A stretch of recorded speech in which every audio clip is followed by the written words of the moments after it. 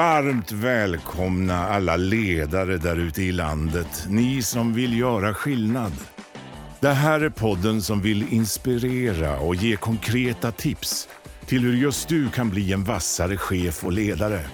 Av och med föreläsaren med över 150 föredrag per år, författaren till boken Drömarbetsgivaren, rådgivaren, poddaren Svante Randlert. Välkomna till Chefssnack, podden som snackar med Sveriges vassaste chefer. Nu kör vi!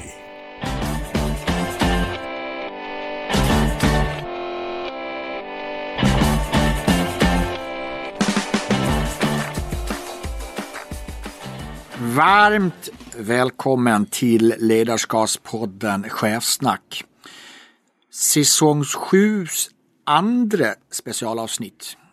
Jag gör ju lite busigt ibland specialavsnitt för att jag hittar människor, jag hittar ämnen som berör mig. Jag utgår från det, men som jag också tror kan beröra andra. Idag är det extra fint för det är en av mina absolut närmaste vänner som sitter mitt emot mig. Jag har inte haft så nära vän i tidigare podden, så det är speciellt i sig. Vi delar väldigt mycket tillbaka. Och det vi vill prata lite om, dels den här personen i sig har gjort en fantastisk så kallad karriärsresa. Men mycket målet med det här samtalet kommer att vara livsresa. Och lärdomar där Andreas är nu. Och reflektioner där Andreas är nu på grund av de situationer som har kommit upp. Också en konsekvens av att under säsong 7 släppte jag ett specialavsnitt med min poddkollega Arash från VD-podden. Och både jag och Arash, vi har nog inte fått så mycket meddelanden innan från unga, äldre, tjejer, killar, där de sa vad fantastiskt att två människor kan få vara lite sårbara och kanske till och med två medelålders män. Varmt välkommen min kära vän Andreas Lind.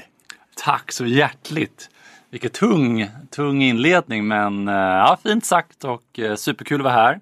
Och en ära också. Jag är ju inte bara, som du säger, gammal vän och har inspirerats av dig från tidigt stadie, men fortsätter att inspireras via den här podden. Så det känns lite kul också att sitta här och få ta plats där många prominenta, inspirerade personer har suttit också. Så jättekul.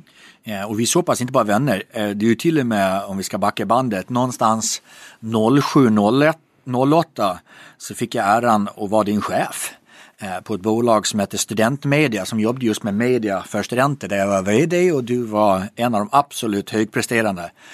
Och det är väl det finaste, nu är vi vänner visserligen, men också det finaste utifrån som ledare är ju någon sorts se människor växa och kanske vara en liten, vad vet jag, katalysator eller kompass. Det är så jag försöker se i mitt ledarskap, kanske som vän också, att försöka hjälpa om man kan. Och från att du var bästa säljaren där till bli en bolagsbyggare. Vi kan ta den korta historien. Någonstans 07-08, det är i alla fall där vi jobbade på Studentmedia, så gick det vidare till ett bolag som heter Visual Art som man kan säga digitaliserar mycket utomhusreklam. Det som har varit väldigt analogt, som ni var bland de bästa och första som gjorde det rörligt. Och jag vet ju någonstans när du kom in där 08-09 när ni omsatte 32-35 miljoner, där ni faktiskt tog upp det nu när ni såldes till den engelska aktören Ocean för över 500 miljoner. Så det är en ganska häftig resa bara där. Men du har också tagit ett val att inte längre vara kvar på Ocean och byta banor lite och lite varför. Vad får du för tankar själv som lyssnar på podden? Inte som vän utan som ledare, som VD. Vad händer i huvudet när du lyssnar kring ledarskap?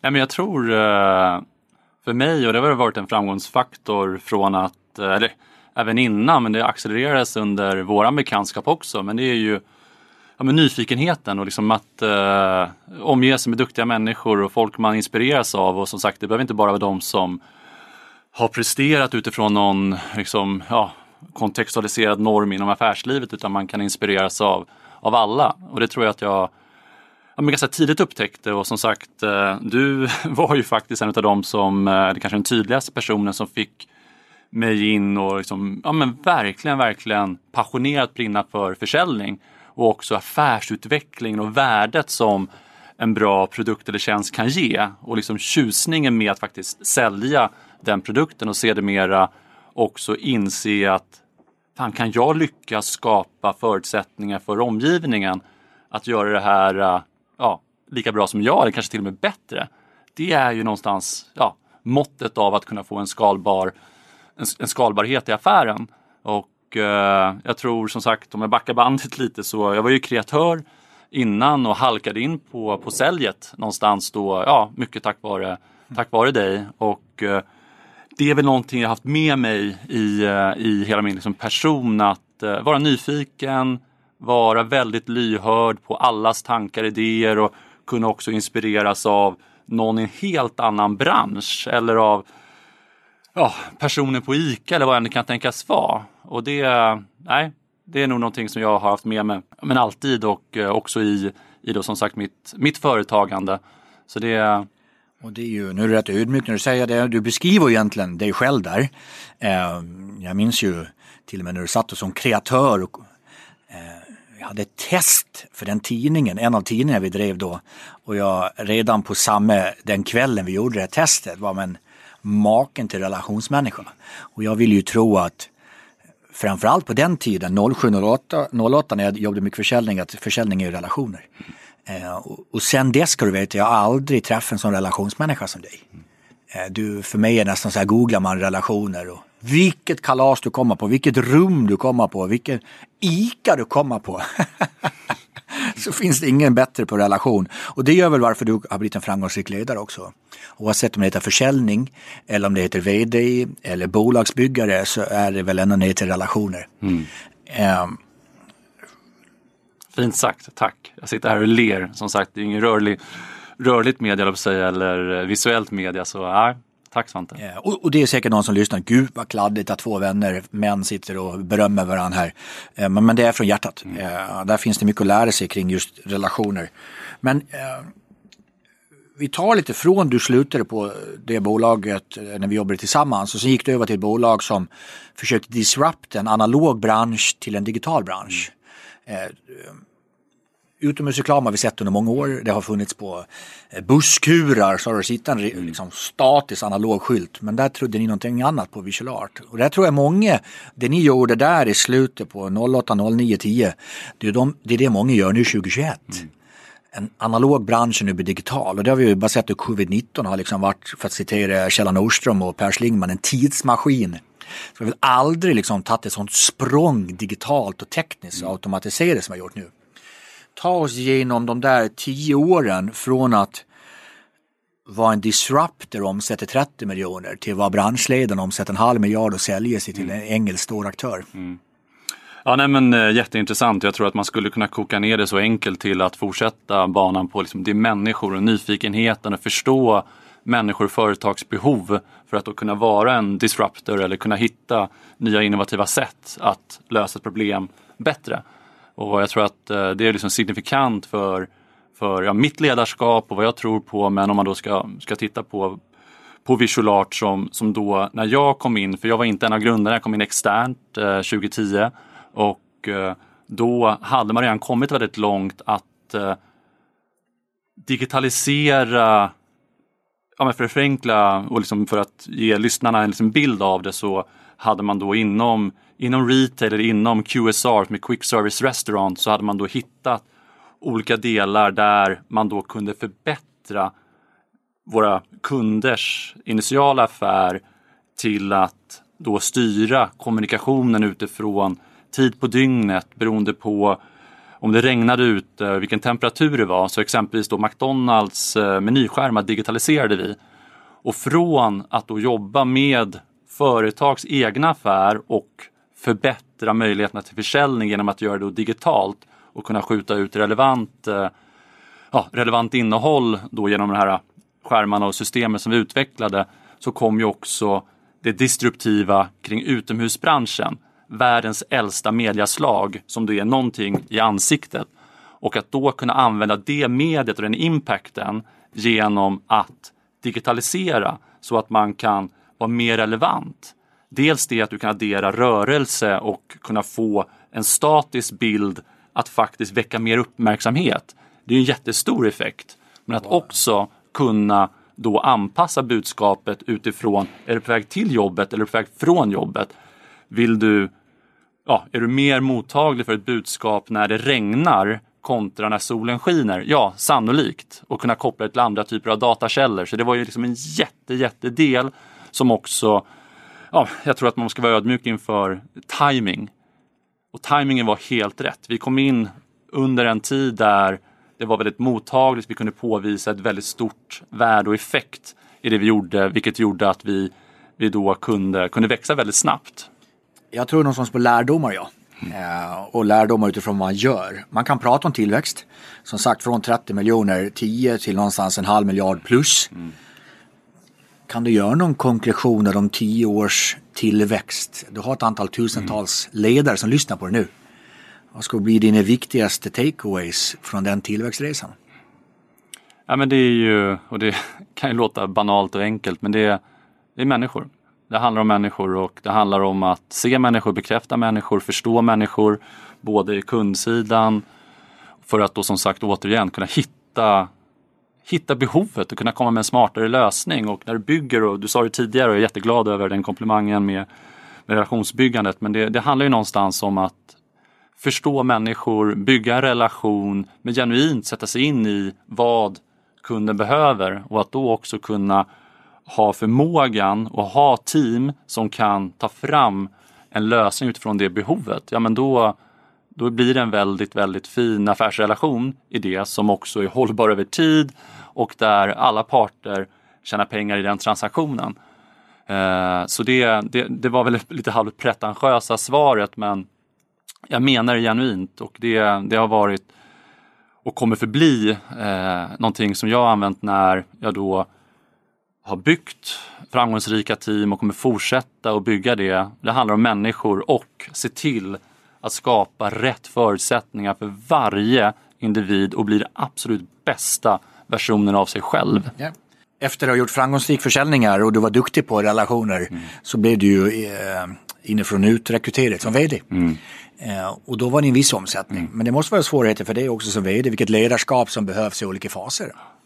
Ja, för mig har det nog varit den största yrkesmässiga utmaningen i och med att jag har ju själv aldrig haft tanken på att bli vd heller. Så för mig var inte det liksom ett mål någonstans utan tillbaka till nyfikenheten och också någonstans för mig själv alltid vilja utvecklas och komma framåt. Det behöver inte vara då som sagt rent hierarkiskt i en organisation utan jag vill lära mig nya saker och jag är genuint nyfiken på vad är det som får andra människor att prestera bättre.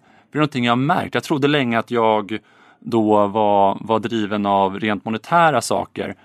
Och som sagt, enkel kille från förorten brukar jag kokettera med och säga att jag är, men det är de facto sant. Uppvuxen i enkla förhållanden i Botkyrka som är en söderförort här i Stockholm. Så har det varit absolut en drivkraft länge. Men jag insåg någonstans under den här resan att det jag tycker är som absolut häftigast, det är att kunna få andra människor att växa. Och att se en kollega, medmänniska växa som person, att kunna dra hem en jättefin affär eller att kunna utveckla ett team eller utveckla en ny tjänst eller produkt. Jag tycker det är super häftigt.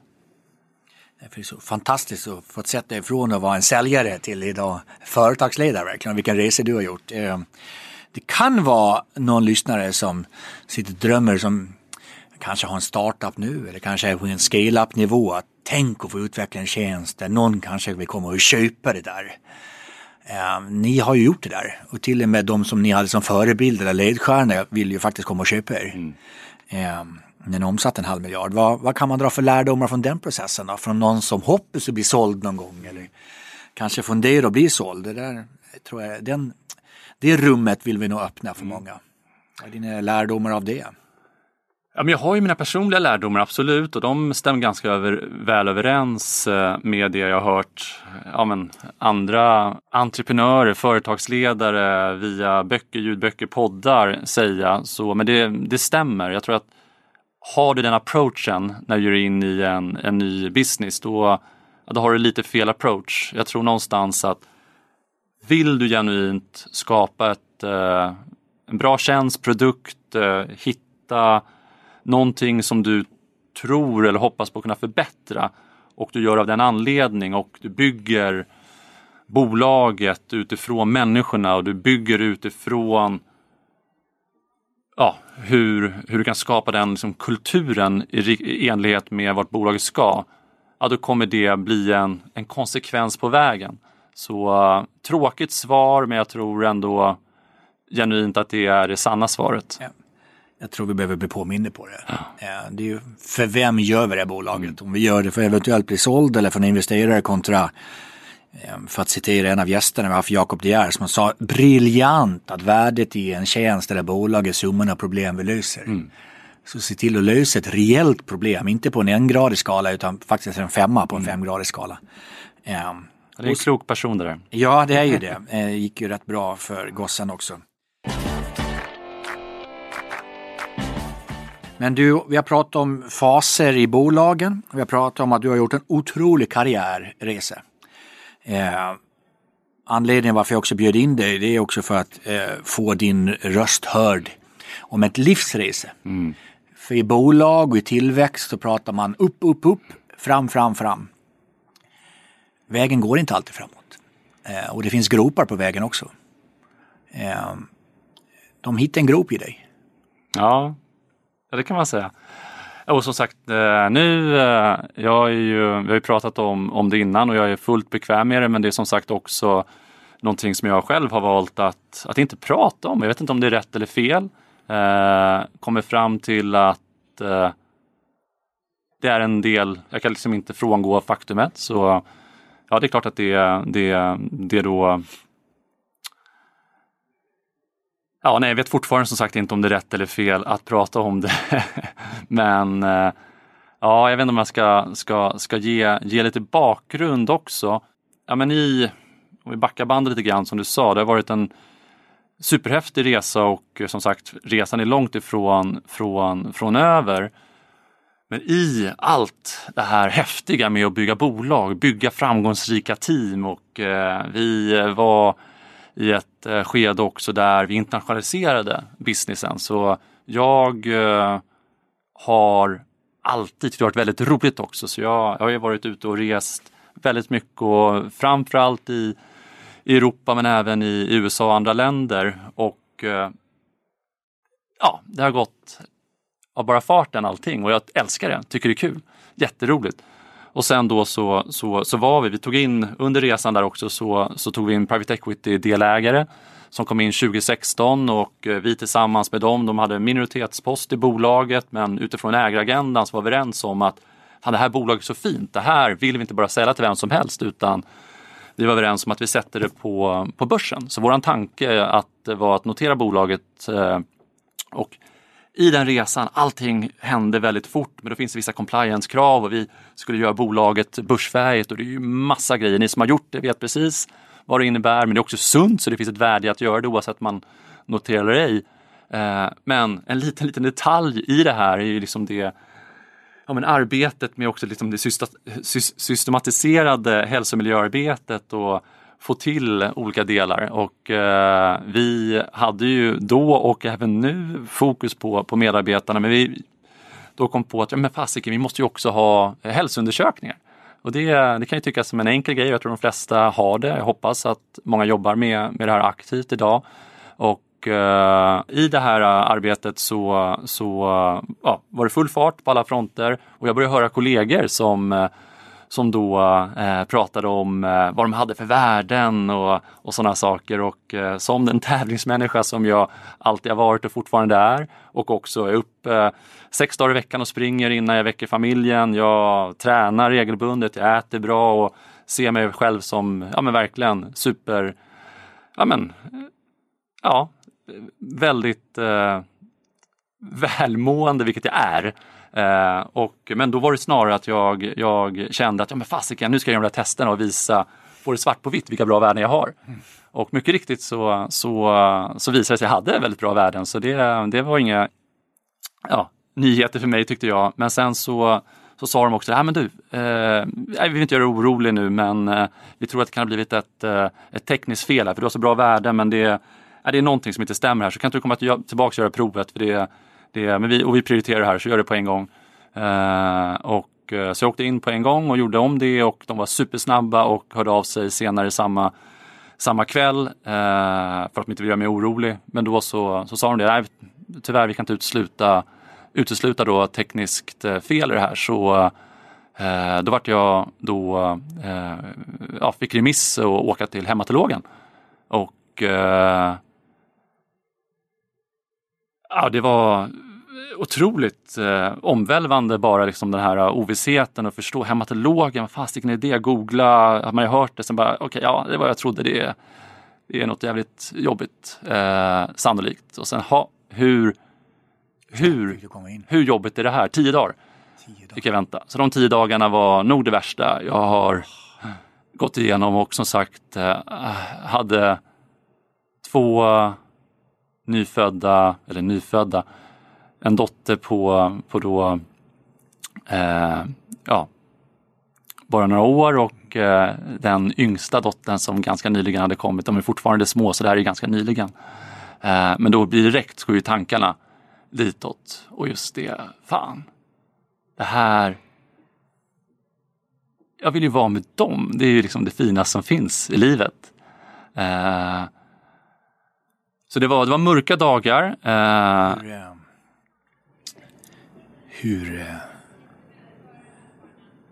Vad snurrar i ens huvud? Du är ju en människa, du har själv beskriver det, jag beskriver det som nyfiken, öppen, framåt. Det finns inget problem, jag har aldrig hört det med ett problem. Vad händer i en människa med din aura och allt det du är och tror på? Jag var bara liksom där de 10 dagarna.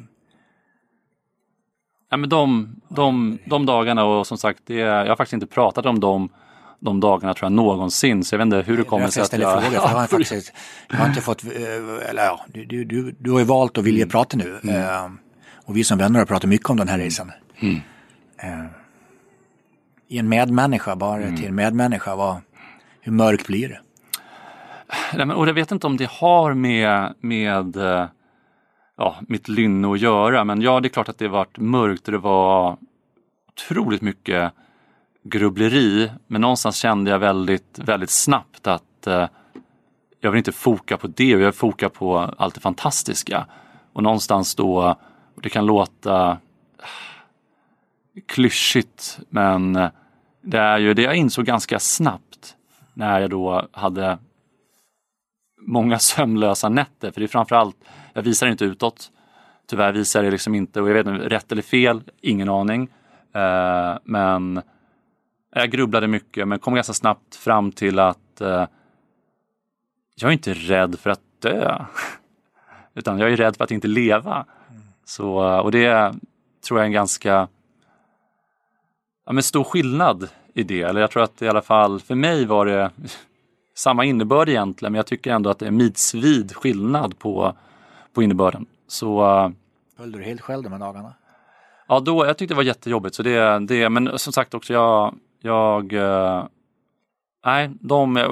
är nästan i ett töcken de dagarna, och jag vet att jag jobbade på för fullt, och jag tror jag liksom upprätthöll samma goda min, men jag vet inte om det är någon typ av liksom rustning man har, eller att det bara liksom är genuint i mig, för det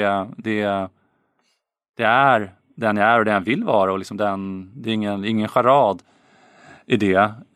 Och sen kände jag också att jag visste ju inte, det var ju en osäkerhet i vad och hur, men tyvärr så funkar ju, jag ska inte säga det mänskliga psyket, men jag tror att det är ganska signifikant för många. Jag kan bara säga att det är för mig i alla fall, att när någonting sånt händer, då är det ju lätt att hamna i det värsta tänkbara, och någonstans förbereda för det. Det är också så här gamla klyschor, men det ligger någonting i med att planera för det värsta och önska det bästa. Och nej, men det var skakigt, men om jag får ändå hoppa in till någonting som känns mycket soligare, så var det ju då när jag väl åkte och till Danderyd här i Stockholm, och man då önskar inte heller någon att göra det, för det är inte så roligt de här testerna heller. Man borrar i benmärgen för att få ut då tillräckligt mycket information. Det skedde ju där innan då, och sen så fick jag träffa läkarna de här 10 dagarna jag väntade på själva analysen. Så det är det man väntar på, för det är ganska mycket att analysera och få en diagnos. Och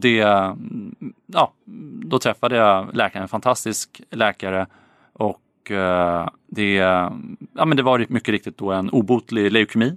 Så det är en allvarlig cancersjukdom. Men samtidigt, och det här jag vill verkligen liksom någonstans försöka också förmedla genom micken och ut i etern, att jag är så jävla tacksam. Ja, men det är helt otroligt, för tack vare att jag då upptäckte det när jag gjorde. Så liksom den slumpen som gjorde att jag faktiskt upptäckte det här, någonting som jag aldrig någonsin skulle gått och testat själv. Och jag hade kunnat mått bra illa utan att jag skulle gå och testa det. För då hade jag snarare tänkt så här, fan, jag måste träna mer, jag måste lägga om min kost, jag måste göra någonting annat. Men jag hade inte gått och kollat upp det här. Men tack vare nu att jag av en tillfällighet kollade upp det, och att man upptäckte det i ett tidigt stadie, så finns det väldigt, väldigt goda behandlingsmöjligheter. Och forskningen går ju framåt hela tiden. Så från att då, det är en djävulusisk sjukdom, och som sagt är ju hemskt. Men det sker sådana framsteg. Så man kan nu då hålla, tack vare att man upptäcker det i tid, så finns det väldigt goda behandlingsmöjligheter att hålla då sjukdomen i ett nu är inte jag då medicinsk kunnig, så jag säger på mitt språk, men att det är någon typ av bromsmedicin som man äter, så man håller sjukdomen i schack så att den inte accelererar. Och det är det man tidigare inte kan ha gjort. Så här har forskningen kommit jättelångt.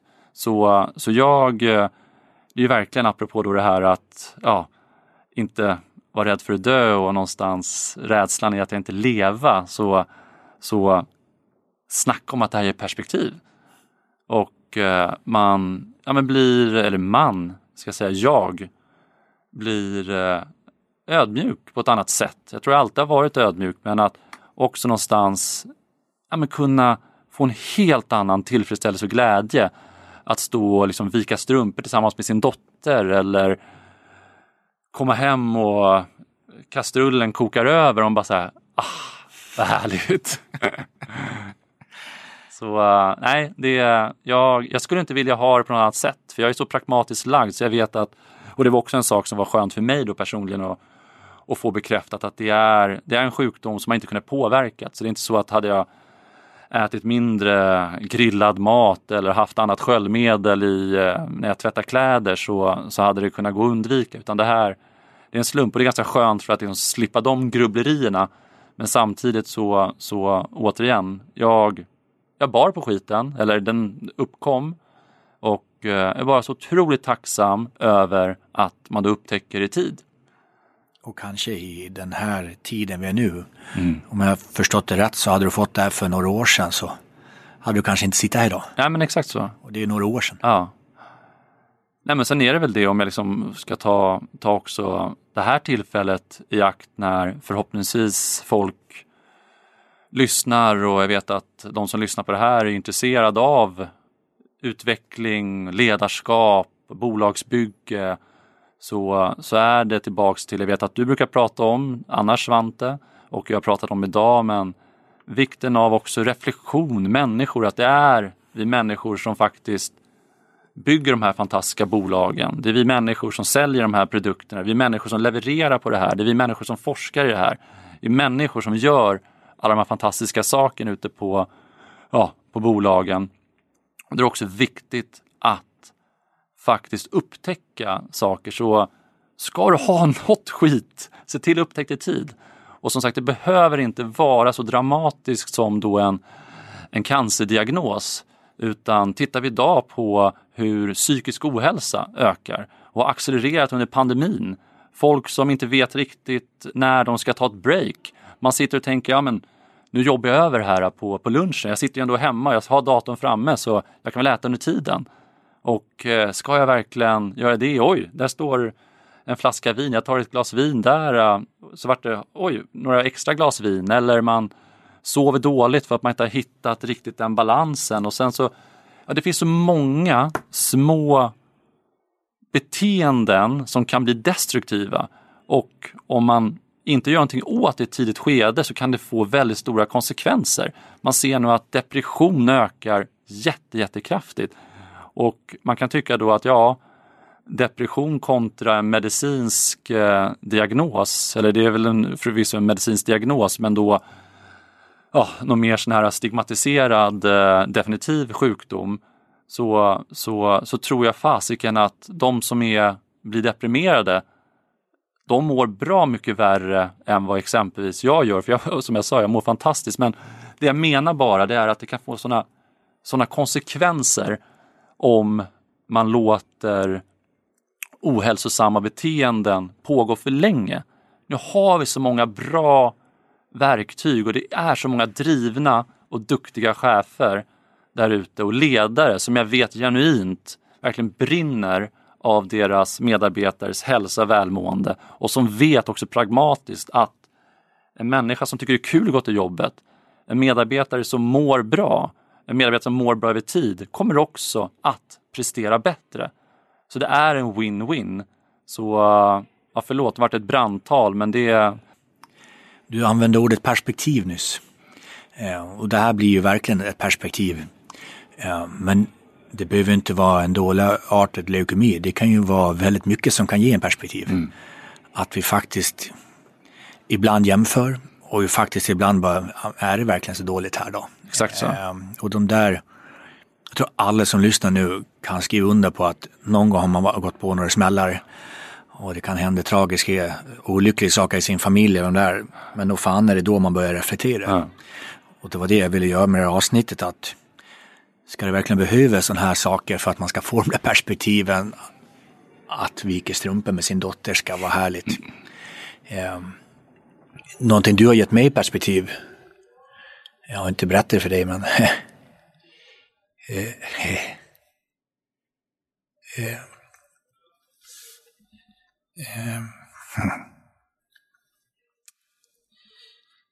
jag har inte berättat det, men jag har ju reflekterat ganska mycket över mig själv då.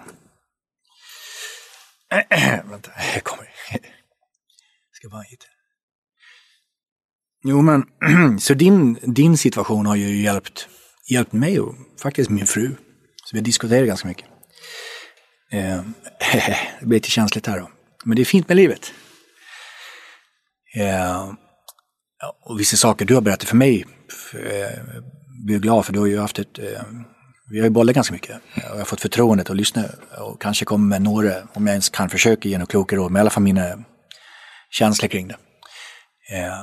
Men du har hjälpt mig med otroligt viktiga perspektiv som har hjälpt mig i livet. En sak som jag har sett och gråt över är ju när jag satt mig in i din situation när du skulle få diagnosen, och du berättade verkligen att du hade föranalyserat allt. Och de där sekunderna har ju hjälpt mig att, vad fan jag då? Jag har inte varit med om det där, men hur mycket lever man i nuet då? Och genom de där stunderna, jag minns bara en sån larvig grej, jag satt med min härliga familj i en skidlift i Vemdalen. Vi var båda uppe i Vemdalen, du och jag. Och sen var det nybyggda hus, du vet vilka hus jag pratar om, längs backen. Och så sitter jag, för jag är också en sån här som hela tiden tänker på nästa grej. Liksom. Jag tycker Micke Dahléns bok Nextopia är ju spot on. Liksom. Man beskriver människor som köper en ny bil, medan man rullar ut bilen ur bilhallen, funderar på vilken är min nästa bil. Liksom. Jag har ju varit en sån hela mitt liv. Ja. Och så sitter jag och funderar med mina 3 barn och fru sitter bredvid mig i liften. Och så sitter jag och funderar på, shit vad nice att ha haft ett sånt där hus. Jag har inte råd att köpa det. Men tänkt, om någon gång kanske man lyckas med en affär så kan man kanske ha råd att köpa med det. Och sen kommer jag att tänka på det du och jag pratade om. Och sen blir det så här, varför ska jag vilja ha det här huset? Ja, det är för att åka skidor i Vemdalen. Och jag och min idiot sitter redan i skidliften i Vemdalen. Exakt. Med min familj. Varför ska jag sträva efter det där huset? För att åka skidor. Jag sitter redan här. Och apropå den kloke Micke Dahlén med Nextopia, som man liksom sitter och intervjuar många människor med sin bucketlist. Och vi vet det mest ironiska. Att de flesta, tusentals människor han intervjuar. De flesta människor med en bucket list. Det som står på toppen där är sånt man kan göra.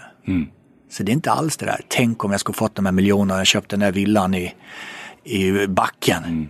Och då är frågan, lever vi för arbete eller arbetar vi för leva? Och uttrycket arbete för leva är inte för mig att vi inte ska jobba. Men arbetar vi verkligen för leva? Den storyn av det du väljer att berätta kring när du ska få diagnosen har gjort att jag har gråtit floder, men också gett mig perspektiv på livet. Kan du ta oss igenom de där minuterna? För det kanske kan hjälpa någon annan. Det har hjälpt mig, ska du veta, kompis. Ja, nej men som sagt, jag blir berörd också att se dig berörd här. Nej men jag tror det är... Du kom ju till väntrummet. Ja. Men jag tror då var jag nog, det var nog inte den värsta delen, för den hade jag någonstans redan klarat av. Så som sagt, för mig var det, och det jag minns och det jag väljer att minnas också, och det är väl så mitt psyke funkar. Det är bara glädjen när jag fick diagnosen, för det var det bästa av de alternativen som jag hade målat upp för mig.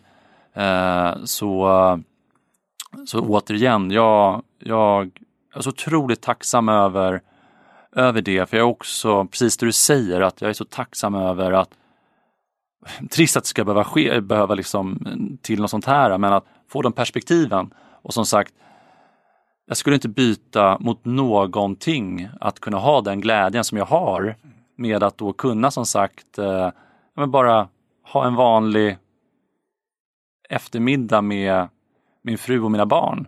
Att kunna ha det. Men också någonstans det du säger som jag tycker är viktigt också, som har givit mig, om vi nu ska hålla oss till återigen de som lyssnar på det här och är ledare eller intresserad av det, eller är i en arbetskontext någonstans, så tror jag också att det är väldigt viktigt att få perspektiv och reflektera även över det. För jag tror att, jag har många sägningar, men en sak är att människor som mår bra, de presterar bättre. Och då menar jag inte bara i en arbetskontext, utan du mår bättre. Alltså, mår du bra och du tycker någonting är kul, men då blir du bättre som vän, som partner, som mamma, pappa, som kollega, chef, you name it. Och att någonstans få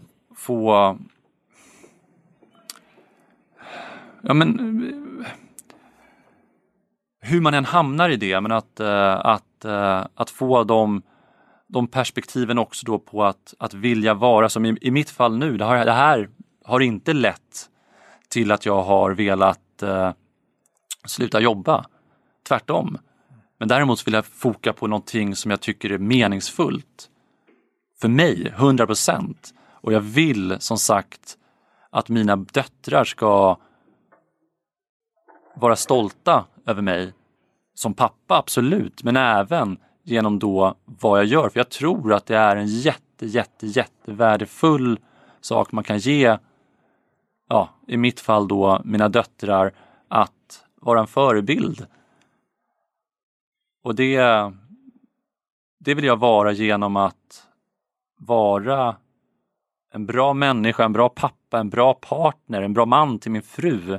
Men också en energisk person som är driftig, som tycker om att hitta lösningar på problem, tycker om att bygga framgångsrika team, som tycker om att få människor att växa. Det är det roligaste jag vet. Jag har aldrig haft någon hobby att spela tv-spel, utan min hobby har alltid varit människor. Att se människor åstadkomma saker som de trodde de kunde, men kanske inte riktigt visste hur de skulle hamna och liksom resultera i, eller folk som faktiskt inte ens trodde de kunde, och kunna få skapa det. Det är en så otrolig drivkraft. Och få vara med om det. Ja, men exakt så. Och det är väl det som vi har en vän som vi båda känner, jag känner lite personen lite mer då, men har inte fått din diagnos, men ställer sig en fråga. Gick till och pratade med person. Och så, apropå med förebild, för det som tog mig så, alltså, som ett grepp kring hjärtat, det var ju att när du berättade för mig att du funderade på hur många år behöver jag ha för att mina döttrar ska komma ihåg mig. Nu börjar jag gråta om du ska... Men det var den som gjorde, för det var den jag reflekterade över att vad gör man då för att vara en förebild? Och hur lång tid behöver man ha? Det är en annan person som har gjort en karriärresa och har fått loss några kronor. Och fick utan diagnos fick frågan så här, ja men du ska få ett dödsbesked nu om 1 år. Vad ska du gjort i livet? Och få ett blankt papper. Och den här vännen skrev ner. För den här personen hade ju förutsättning att göra det. Och han började göra det. Och sa upp många uppdrag utifrån att göra det här. Du har fått din diagnos. Min gode vän fick en tankeställare. Jag tror vi alla kan göra den. Verkligen. Det rent. Vi har inte tiden alltid i världen. Om vi skulle sätta det på sin spets, vad skulle man gjort? Och då är frågan, är det livet vi lever? Är du med på min verkligen. Liksom, nästan uppmaning till våra lyssnare? Ja, men helt enig, och som sagt, livet det är också en sån insikt som jag tror att man behöver påminna sig ibland. Livet är så jäkla skört. Jag menar, vi kan bli påkörda av en buss i eftermiddag. Och någonstans så handlar det låter ju igen jätteklyschigt, men jag tror att man utifrån vad man själv vill och vad man mår bra av så tror jag att det är viktigt också att försöka vara mindre ängslig. Jag tror väldigt många företagsledare men också medarbetare och människor i lag är väldigt ängsliga. Och tillbaks också till en genomgående trend i samtalen du har haft med andra företagsledare, mina erfarenheter, så är det just det att vikten av att ha en kultur där man faktiskt uppmuntrar att göra fel. Där det är okej att göra fel. Men som sagt, man kan gärna undvika att göra samma fel 2 gånger. Men det här att ta bort lite ängsligheten. Och det är någonting som jag har jobbat mycket med i mina team.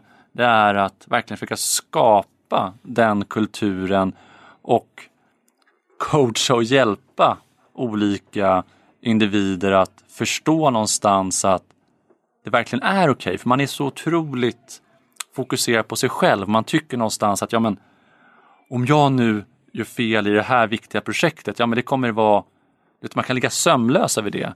Men att någonstans få lite perspektiv. Och givetvis, jag menar inte att man ska vara slarvig. Man ska göra sitt yttersta. Men det är okej om det blir fel. Vi kan lära oss någonting av det. Och som sagt, det är av de typ av fel när man har en kultur där man faktiskt vågar testa nya saker. Det är då också man skapar någonting nytt. Det är då riktig innovation föds. Ja, mycket av det du har gjort sådana här. Så jag tror, för mitt mål med det här också att vi ska dra lärdomar. Ge perspektiv. Och lite tips faktiskt. Kan det här leda till någon som reflekterar lite över sin vad man gör och vad man borde göra. Men du sa ett ord, man väljer att minnas. Jag vill nog spetsa till det ännu mer som jag tycker är en enorm styrka av dig.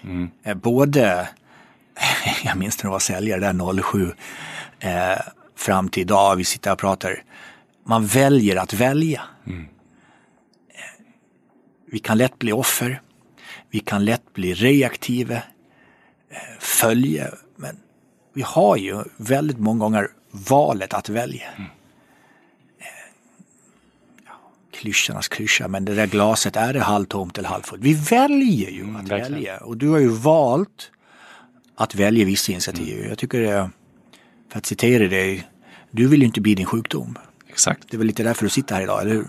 Nej, men jag har ju valt, och det är väl det som är egentligen den största, för jag har inga problem att prata om det, för jag som sagt, jag vet om att jag har det, jag blundar inte för det och jag sköter som sagt min medicinering och som sagt jag har aldrig mått bättre. Jag mår svinbra, men min rädsla, det är ju att men mina döttrar ska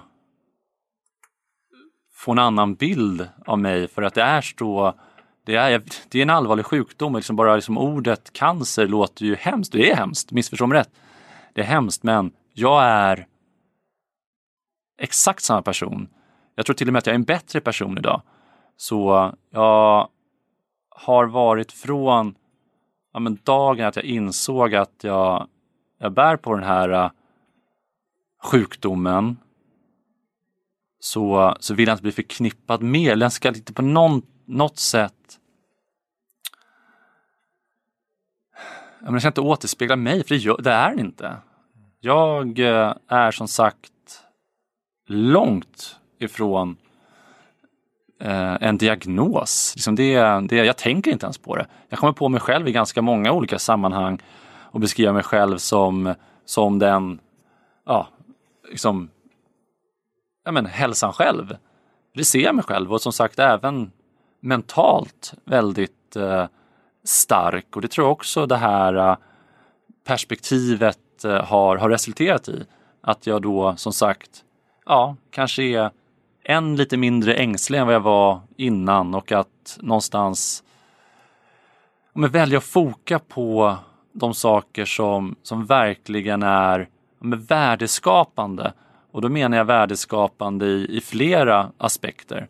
Och det var ju liksom en anledning till också att jag nu då har valt att gå vidare karriärsmässigt. Så jag älskar branschen, och jag älskar det jag och mina kollegor har gjort, och den resan som de kommer fortsätta att göra, och jag kommer heja på sidan, och jag kommer finnas och stötta till det, för det är otroligt häftigt. Men jag känner att, och det kan låta pretentiöst, men jag känner att jag har så otroligt mycket samlade kunskaper och erfarenhet, så kan jag hjälpa till och använda det i syfte där slutprodukten faktiskt är att hjälpa människor.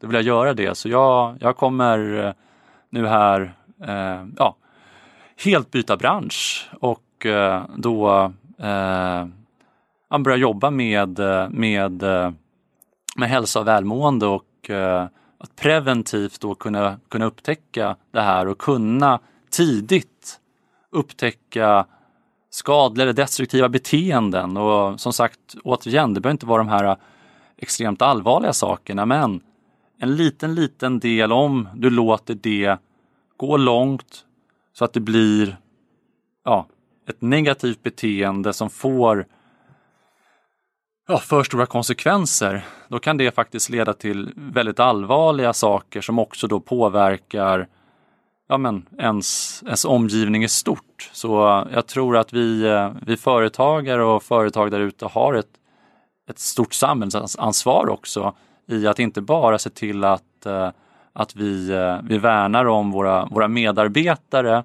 för att de ska vara motiverade och kunna prestera bättre. För det kommer man göra. Tydliggör också, det kanske bättre kommer från mig i Sverige när man ska prata så.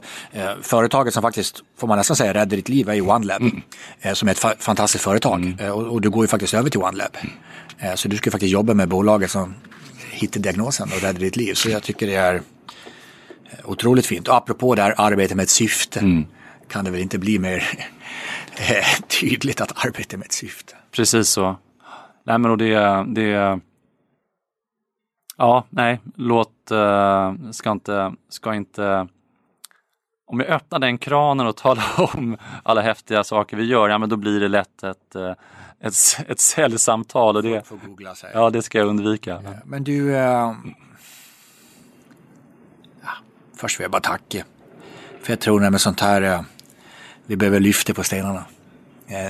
Du är tyvärr inte den enda i Sverige som får tråkiga besked. Du är tyvärr inte den sista. Så någonstans det jag vill göra med det här, det är ju ge perspektiv. Du är en stark människa, du har en stark röst. Jag tror man behöver höra lite på det här. Och igen, välja att välja. Vi väljer. Verkligen. Du kan inte välja bort din diagnos, jag vet det. Men okej, nu vet du den diagnosen då. Men allt från nu kan man välja. Och alla tusentals lyssnar nu. Lyssnar på det här på en torsdag, på en tisdag eller på en lördag. Du väljer faktiskt att välja. Och det som gör mig lite ledsen, Andreas, det är att många ledare är så jävla fina människor. Och att vara en fin människa idag handlar faktiskt väldigt mycket om att säga om sina medmänniskor. Och då både sina vänner men också sina medarbetare. Och det jag säger just nu är att det är väldigt många ledare som bryr sig mer om sina medarbetare än sig själv.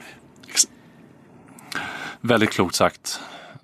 Så är det verkligen, och det är ju beaktansvärt att det är så, men precis det du säger, så ja, reflektion och ge sig tid också själv att må bra. För jag tror ju också genuint att om man som ledare också mår bra, så har du än bättre förmåga att kunna vara den absolut bästa ledaren som du kan vara. Så det tror jag är viktigt. Jag har tagit den innan 1000 gånger. Jag tar det 1001:a gången då. Ja, vi vet ju när vi flyger att vi får ju höra att även om du flyger med dina döttrar eller jag flyger med mina 2 döttrar och min son, så kan jag inte rädda dem om jag inte tar syrgasen själv. Exakt. Du som lyssnar nu, du bara, vilken klyscha.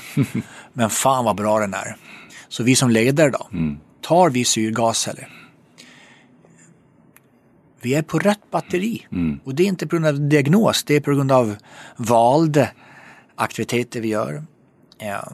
Så pass mycket har jag börjat läsa om det här att det är kanske inte arbetstempot som alltid knäcker oss.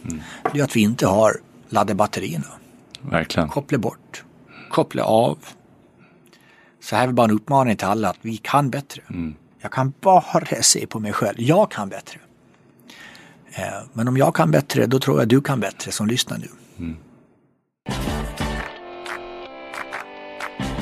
Från Hudson i Botkyrka. Jag har en bild framför mig.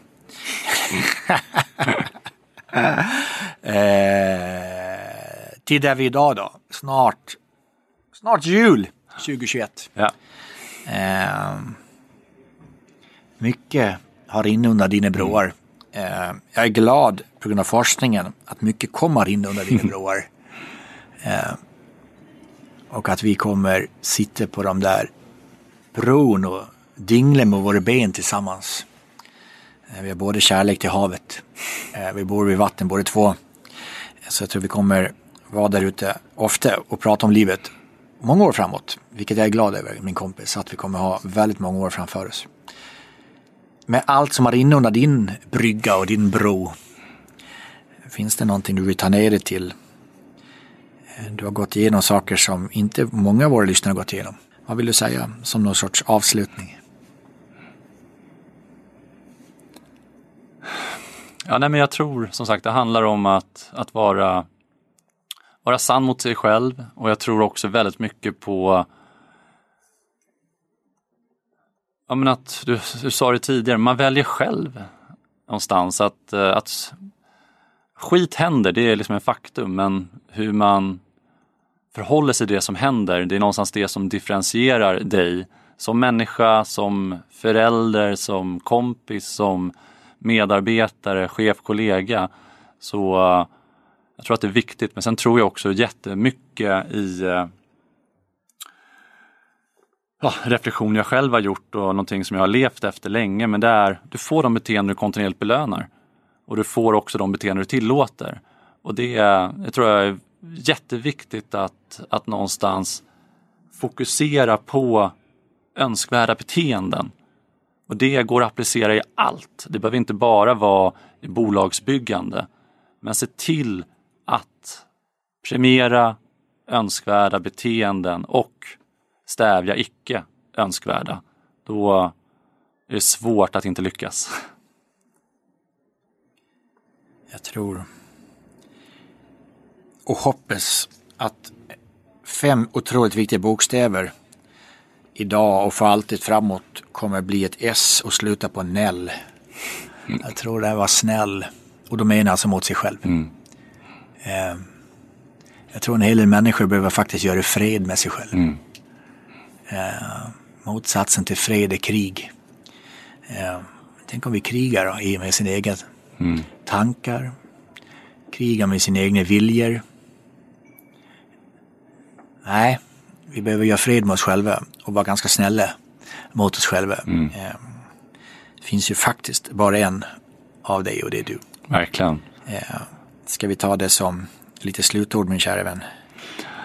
Låt oss göra det. Sen så vill jag ändå passa på utifrån att vem vet, det kanske är min dotter eller någon av mina döttrar som väljer att lyssna varje dag, så vill jag också verkligen vara super tydlig med att vi har pratat mycket nu om resan som jag har gjort och jag är superstolt över den, men jag är på den bästa plats i livet som jag någonsin har varit vid, och för mig är det halvtid, så jag ser väldigt mycket fram emot den andra halvan och vad allt livet har framåt. Så jag är väldigt glad att få vara här och prata och någonstans också reflektera medans vi pratar, för det har varit emotionellt verkligen att prata med dig, och att som sagt sitta, jag vet inte hur det uppfattas när man lyssnar på det här, men just att vi har inte förberett någonting av det här, och ha ett förtroligt samtal har varit jättefint och jättehärligt. Så tack till dig, Svante. Kanske fler vänner som man får fejka 2 mickar. Sätta sig i ett rum och säga att du ska vi spela in liksom. Men det är tack. Det vill jag bara avsluta med. Tack. Förutom tack, Andreas.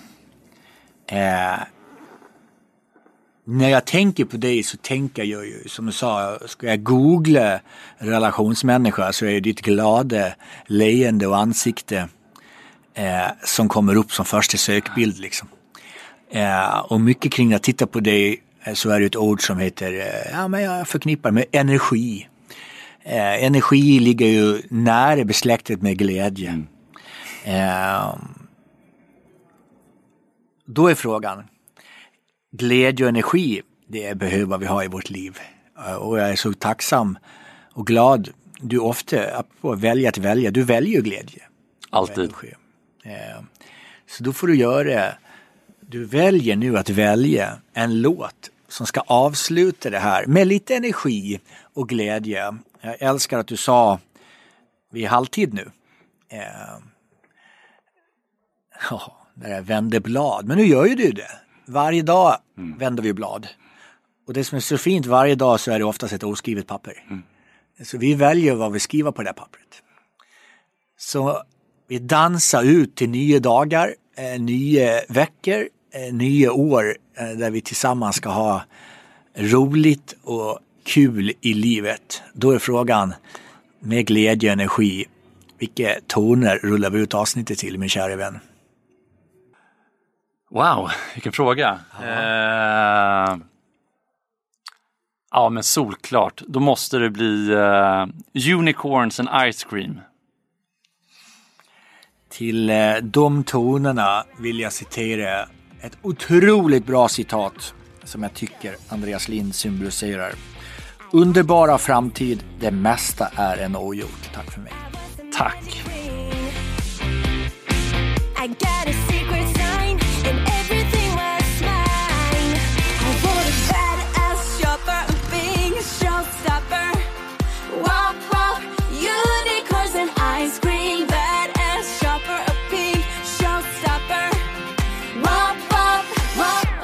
Let